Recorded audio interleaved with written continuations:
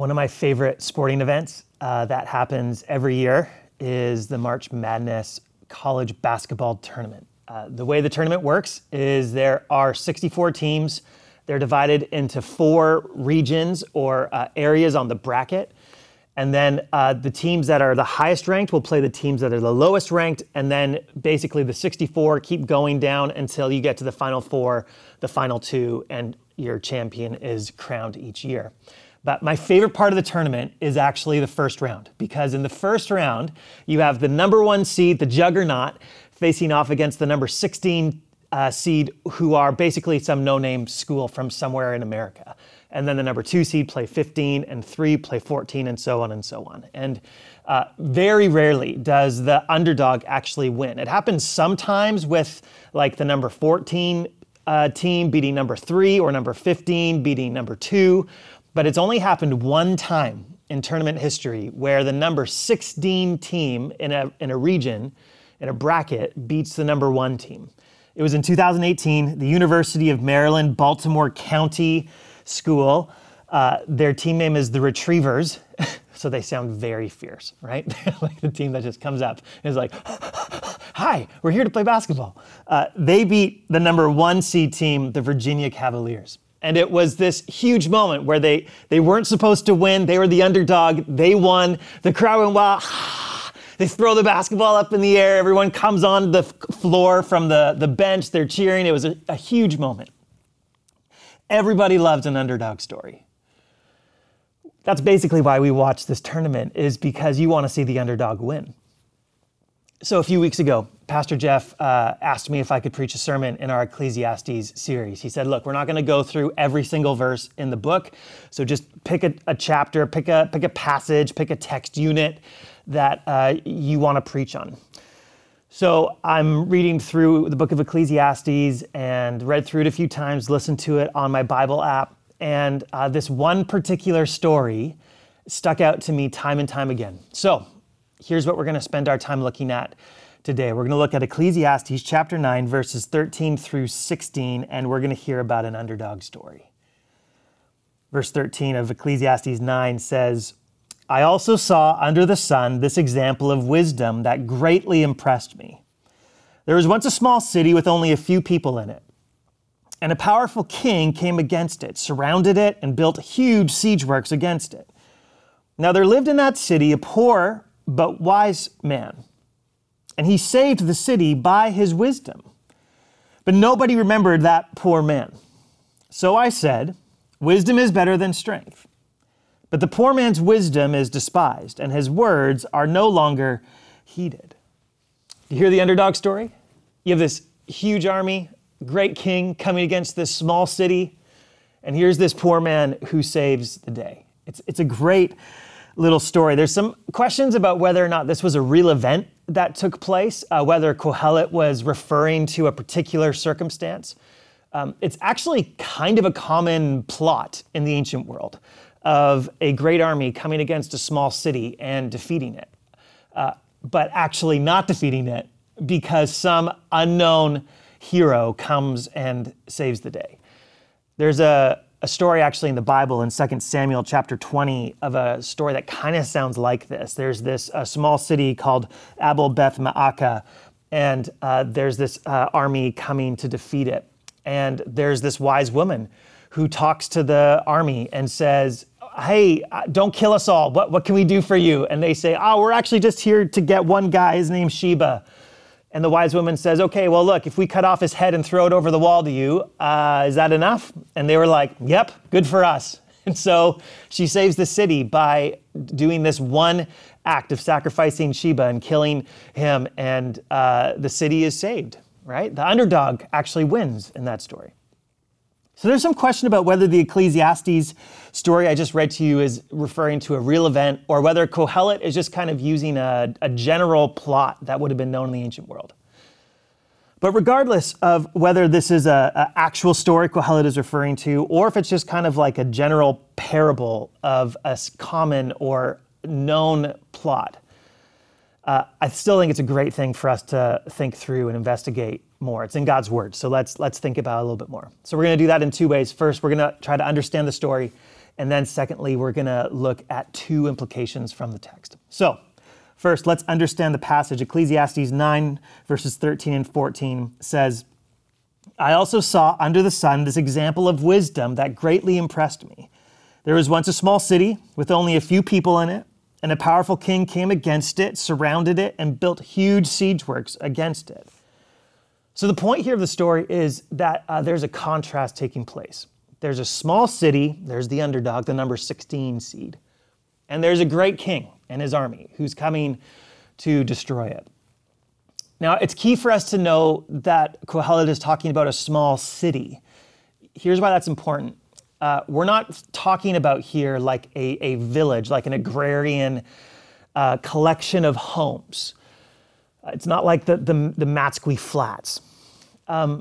What it is a small, but it's still a city. So what that means is that there were actually walls that would have been put up to protect the inside part of the city where the commerce and the politics and the culture and the arts would have all taken place inside the city, with the walls defending it, protecting it from any outsiders. And so on top of the city walls that would have protected the inside, you would have had these watchmen.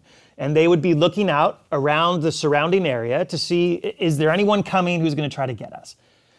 And what you have in this story is this small city that is besieged by, that is attacked by this great army, this great king with great power. And so this isn't like a bomb that comes in and destroys a city and no one saw it coming. This would have been something that the watchtower guards, the watchmen, would have been able to look out and say, we have bad news coming. There's actually an enemy that's approaching us, and they're really big, and they're going to defeat us for sure. The text actually says that there were only a few people in the city. That language is probably not referring to the population base inside the city, but is probably talking about there's a few men who are there to defend the city. So basically, the small city doesn't have a whole lot of people that are ready and able and competent to fight against the number one seed coming towards them and wanting to attack them. This is a contrast of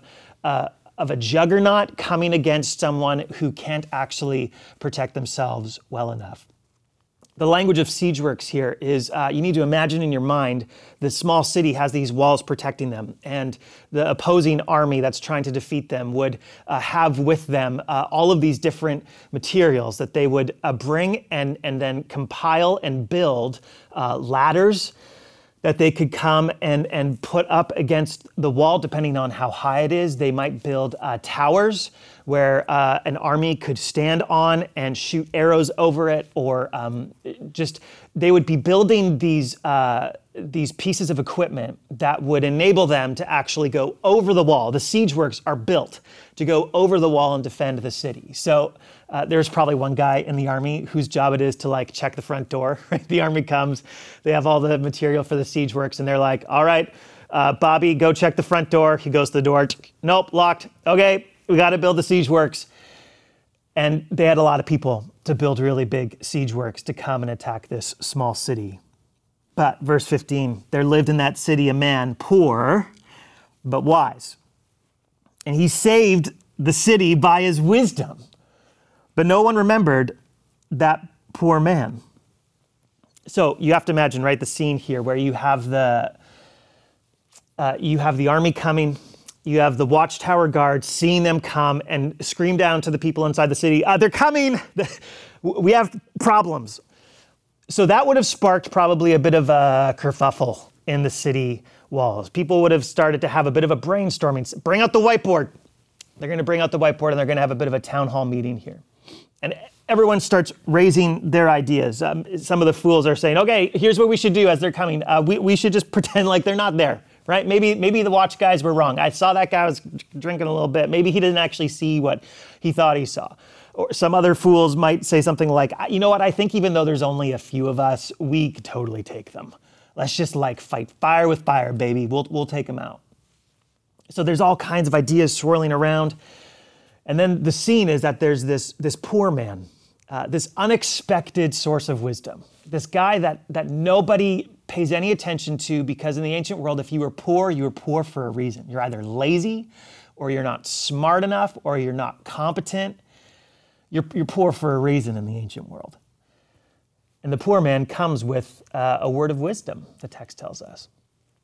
We don't know what that wisdom was. Maybe it was the same kind of wisdom that the woman in 2 Samuel 20 brought, which was like, I don't know, let's see what they want. Maybe they only want one of us, like Sheba, and we'll cut off the head and we'll send it over. Maybe that'll work. We don't know what the poor man said that was wise, but it doesn't really matter what he said. The point is that he spoke wisdom, and that his wisdom led to the deliverance of the city, right? The underdog wins.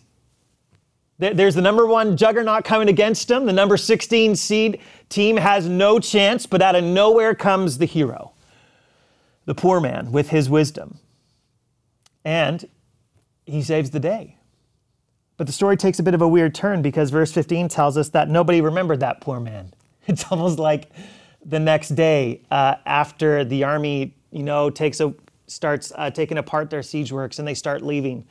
The poor man comes back in the town square and he's like, hey guys, it's good to see you. And the people around him are like, sorry, who are you? He's like, you know me, I'm Phil. I'm like the here's how we defeat the juggernaut guy.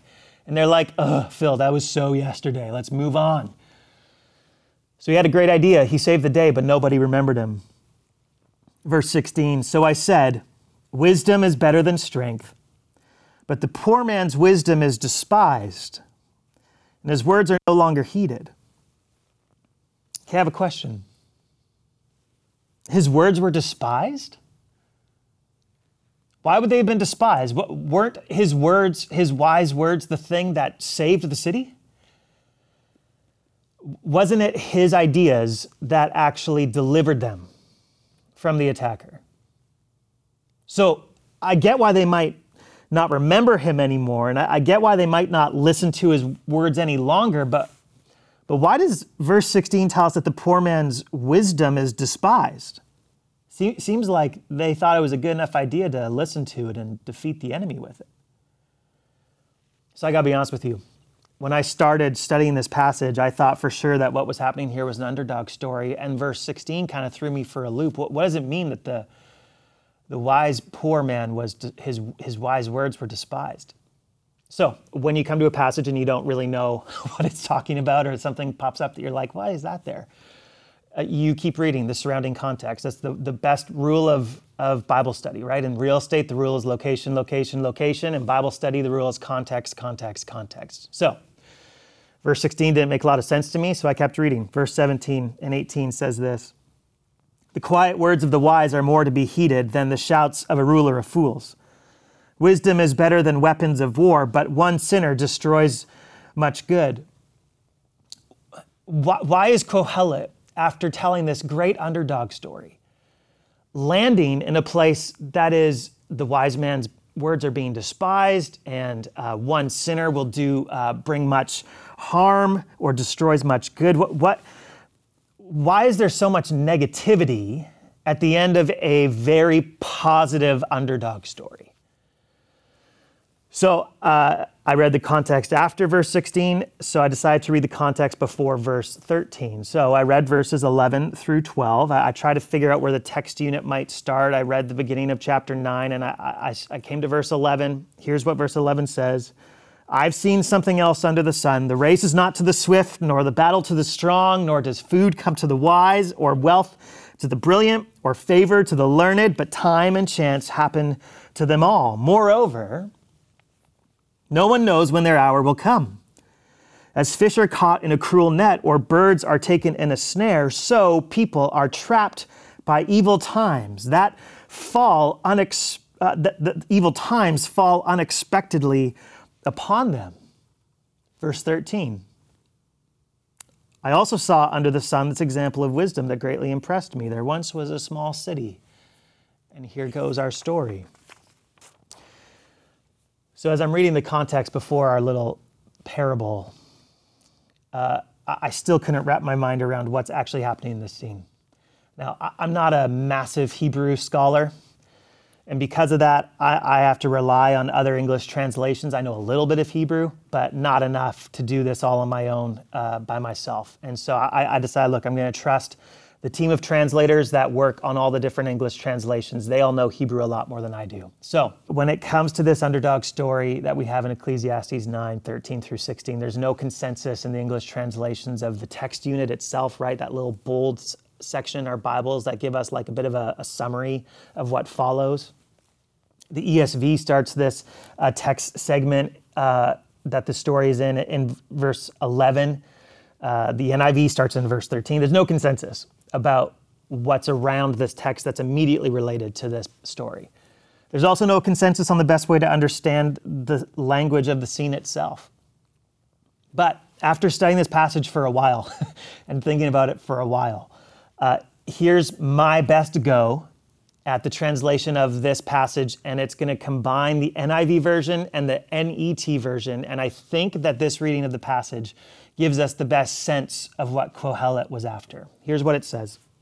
Verse 12, moreover, no one knows when their hour will come. As fish are caught in a cruel net or birds are taken in a snare, so people are trapped by evil times that fall unexpectedly upon them.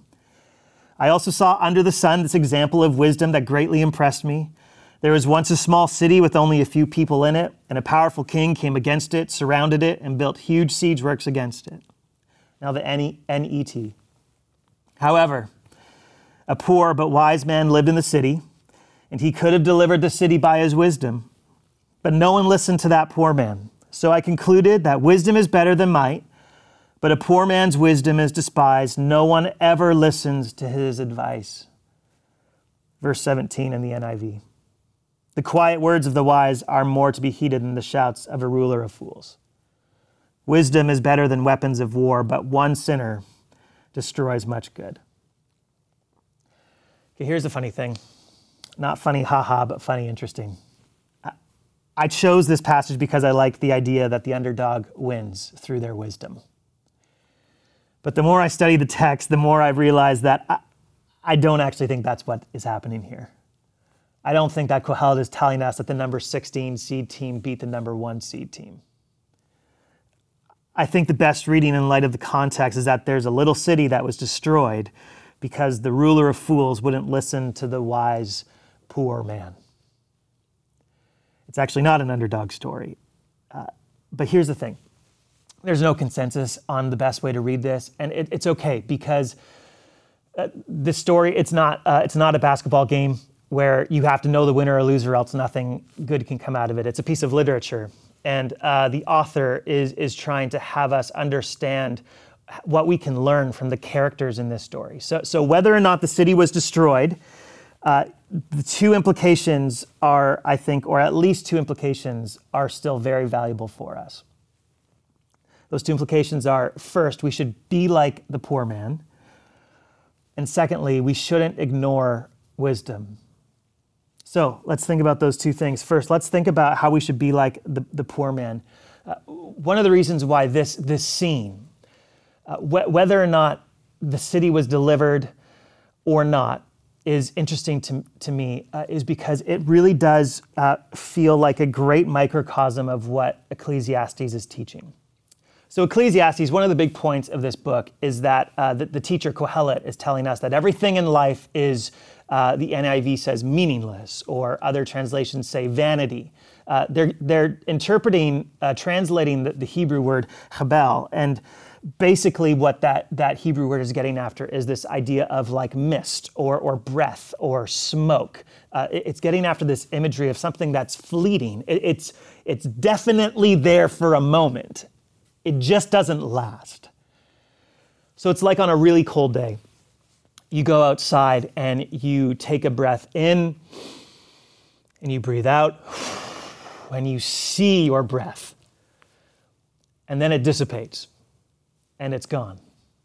That's chabel. That's what life is. It's this real thing for a moment and then it's gone.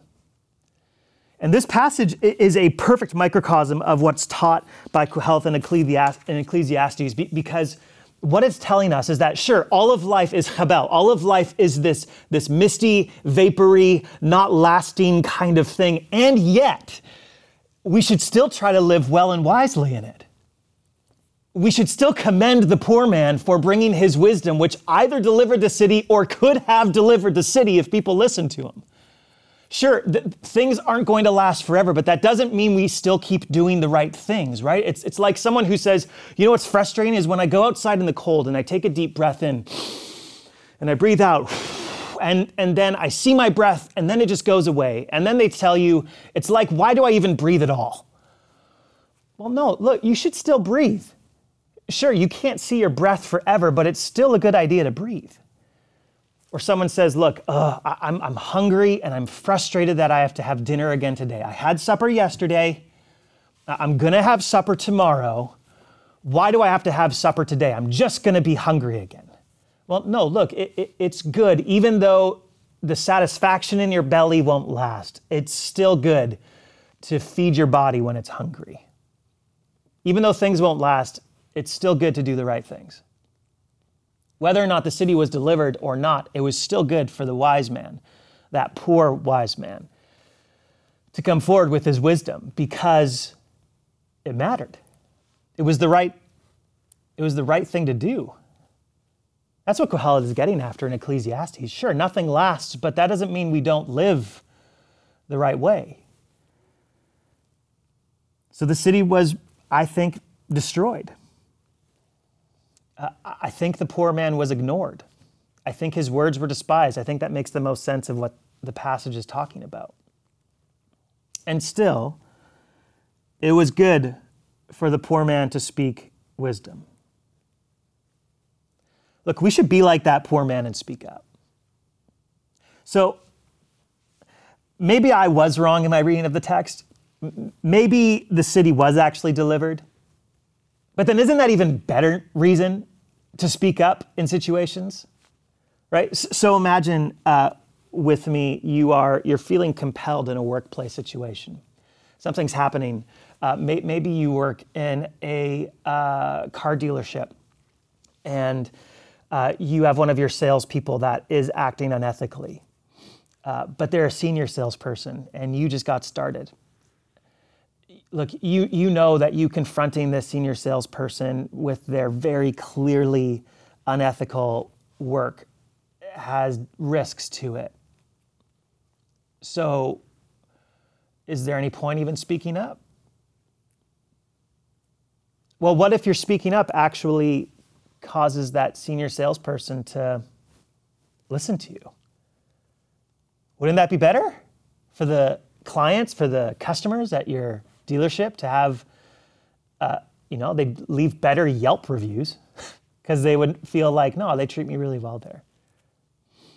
Or maybe someone's being mistreated at your workplace or at your school, and you see this mistreatment taking place over and over again, and look, everything around this person, it's so easy to pick on them, but it's not right.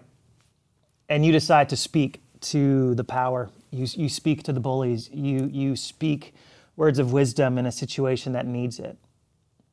It's a good thing to do. Regardless of the outcome, it's good for us to speak words of wisdom when it's needed. And look, if I am right in my reading of the text and the poor man was ignored, I still think it's good to speak up when we feel compelled to. I don't know if you know this, but there's a lot of people who disagree on how to handle the COVID situation.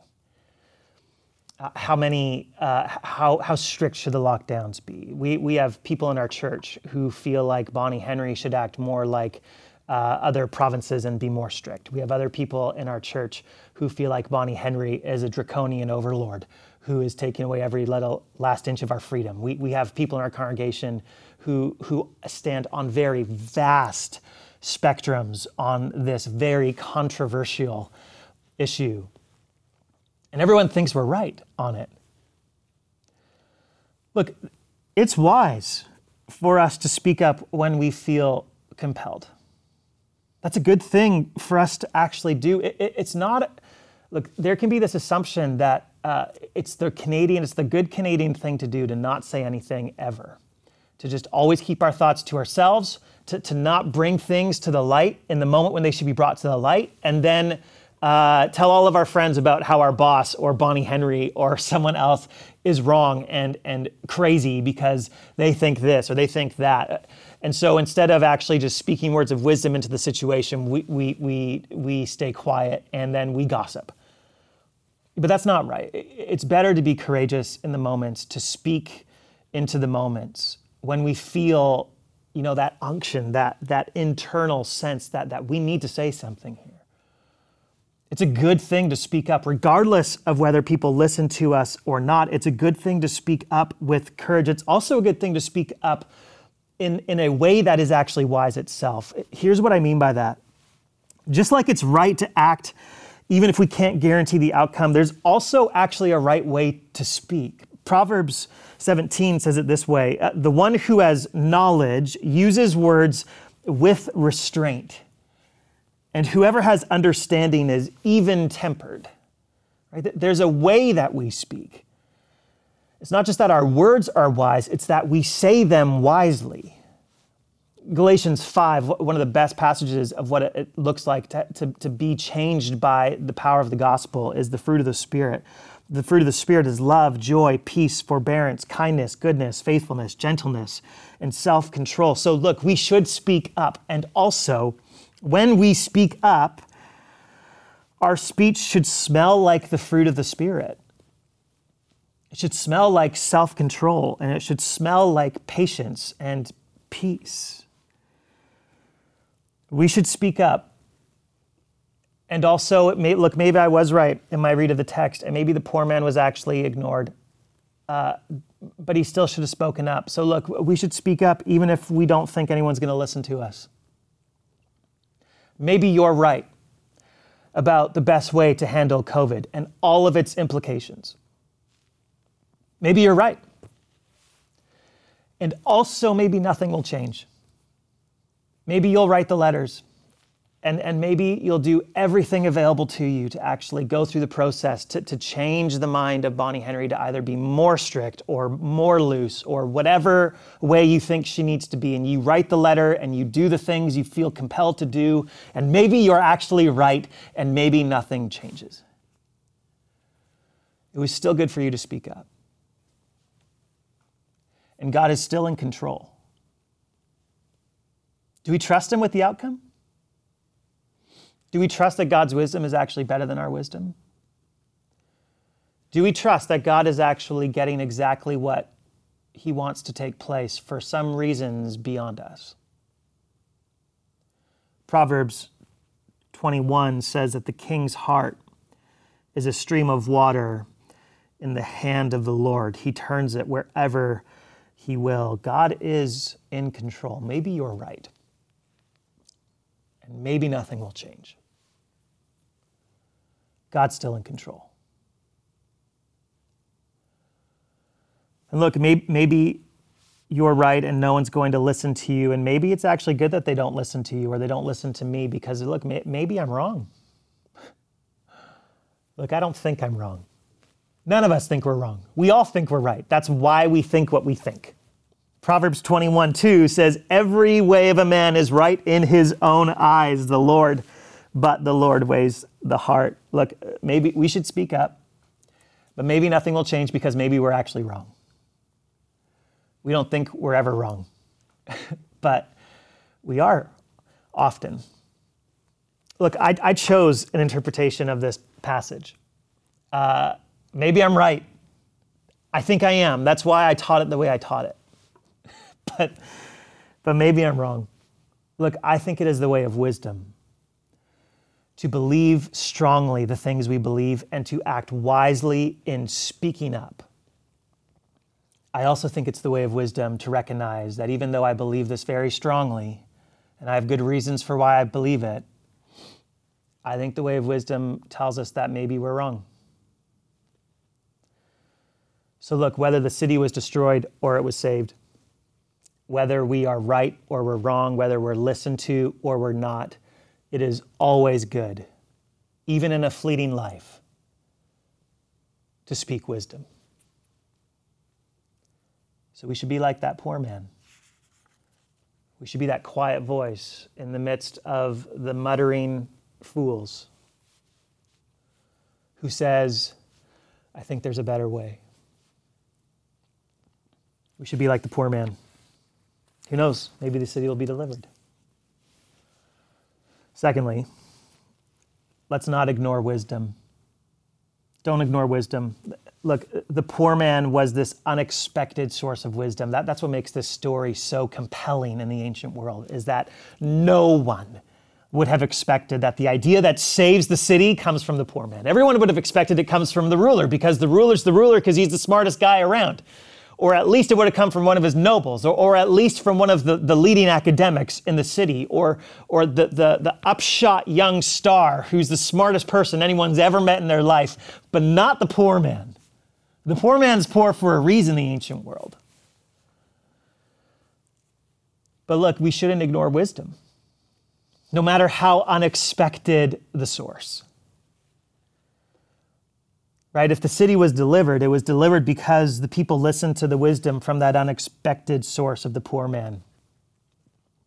Or if the city was defeated, it was defeated because they despised and ignored the wisdom from the poor man. Either way, what happens to the city is kind of secondary, peripheral. The main thing, one of the main things we need to get from this text is that we should not ignore wisdom.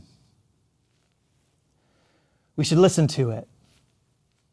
Ecclesiastes 9:17 says that the quiet words of the wise are more to be heeded than the shouts of a ruler of fools.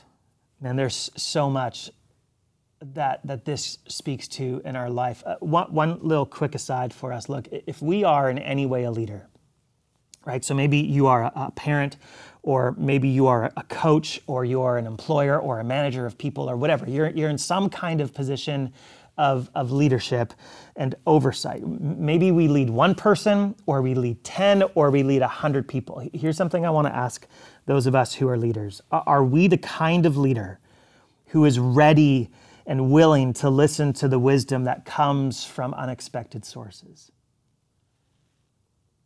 Are we the kind of leader that listens to the people that we lead, even if they are the one that we think doesn't have much to add to the situation?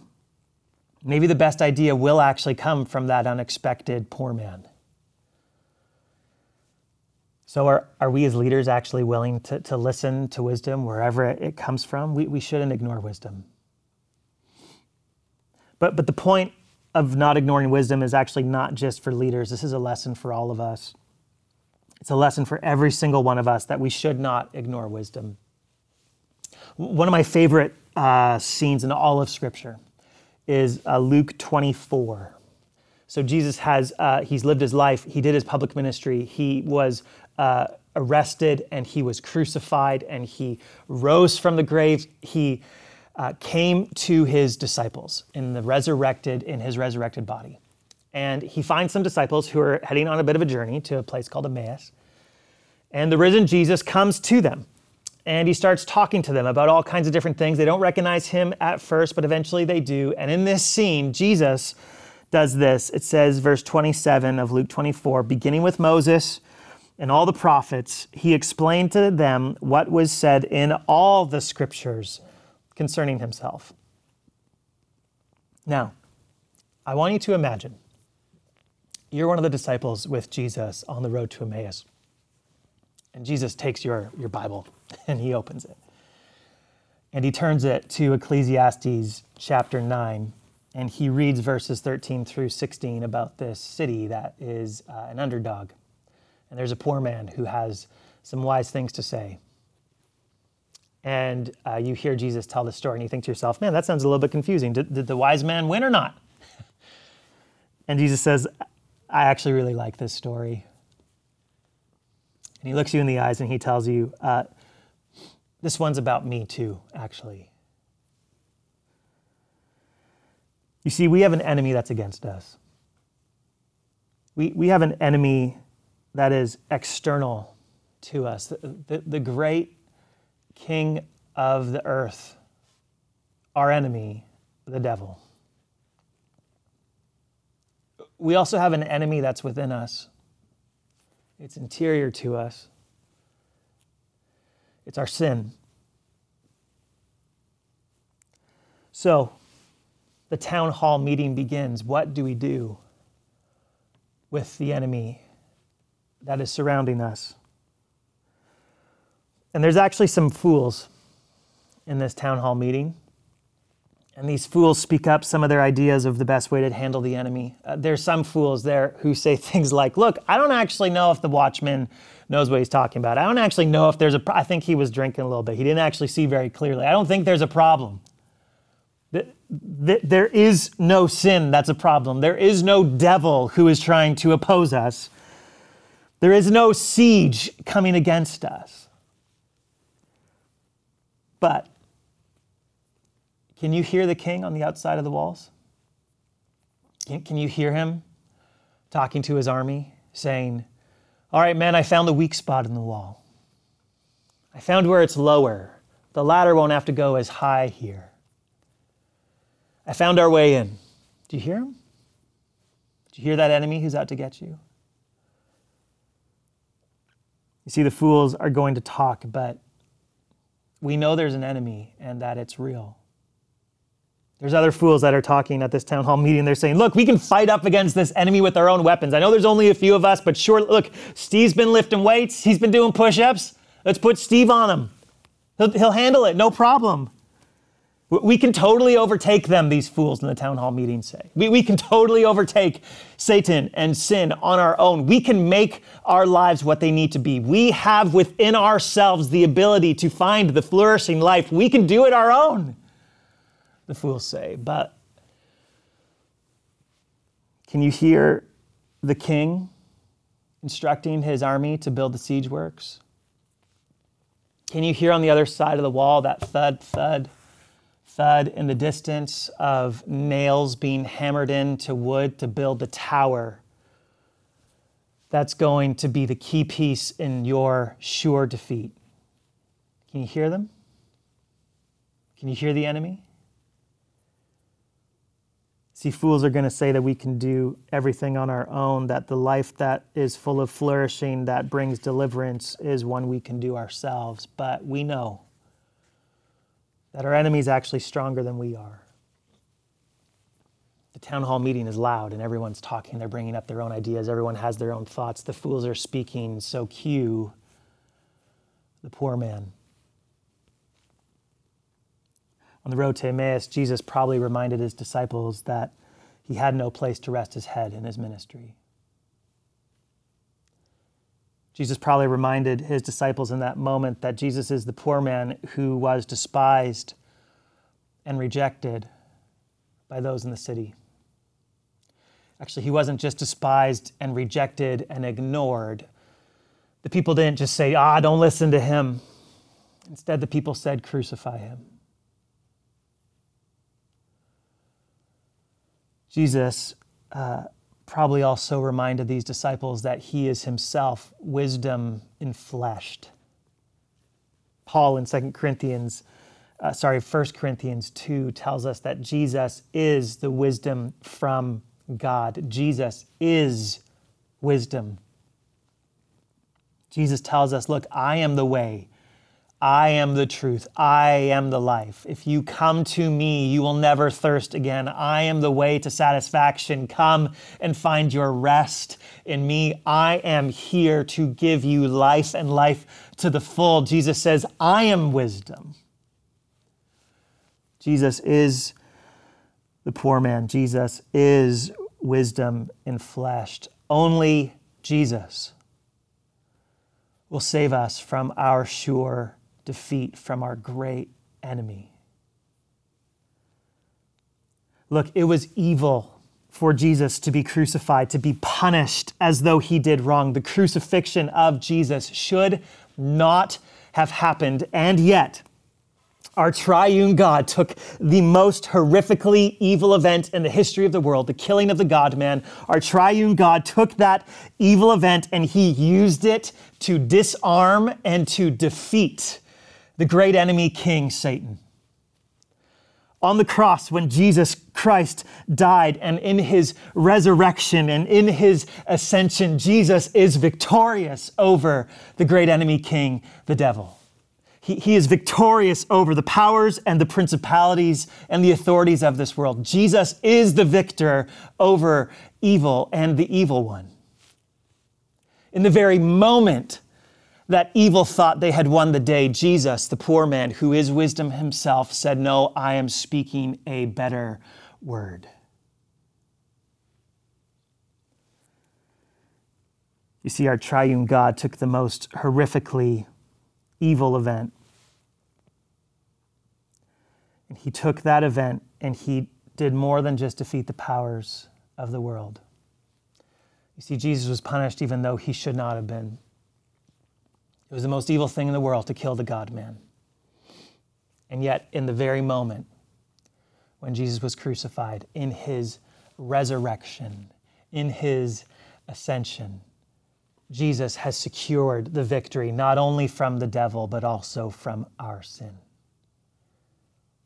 You see, the problem is not just that there's an enemy on the outside trying to come and get us. The problem is that there's an enemy on the inside that is corroding our heart and will kill us. And Jesus, in the great moment when the enemy thought they had won, Jesus actually defeats our sin. He dies for our sin in our place, and he offers us his perfection. This poor man, wisdom enfleshed, delivers. So, the enemy is here, and death is near, and the town hall meeting is a buzz, and people are asking everyone, how are we supposed to get out of this situation? Can you hear him? Can you hear in the quiet the words of the wise man who's telling you, come to me. Come to me and you'll find life. Come to me and you'll be delivered. Can you hear him?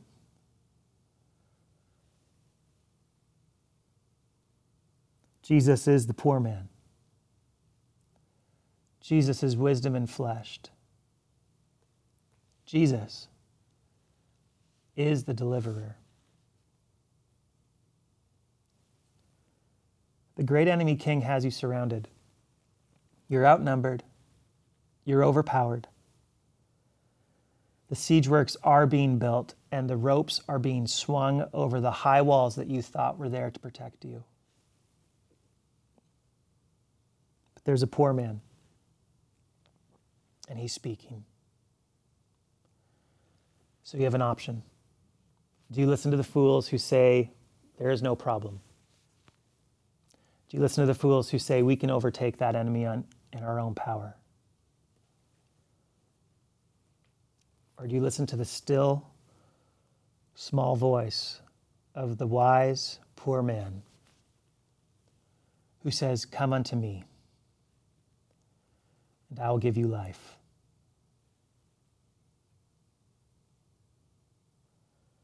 How will you respond? Let me pray for us. Father, I'm thankful for this passage. I'm thankful for the way that your Spirit enabled your servant to write it, and how your Spirit opens our eyes to see what it has for us to believe and what that means for our life today. Lord, I pray that you would help us be the kind of people who speak words of wisdom when they're needed. You would help us be the kind of people who listen to the wisdom of others, even if it's coming from an unexpected source. And Lord, we praise you for the unexpected source of our salvation found in Jesus Christ, the poor man, slain for us, risen in victory, ascended, reigning, coming again. We praise you for the good news of our Lord and Savior, Jesus Christ. We ask that you would make him famous. We pray this in his name. Amen.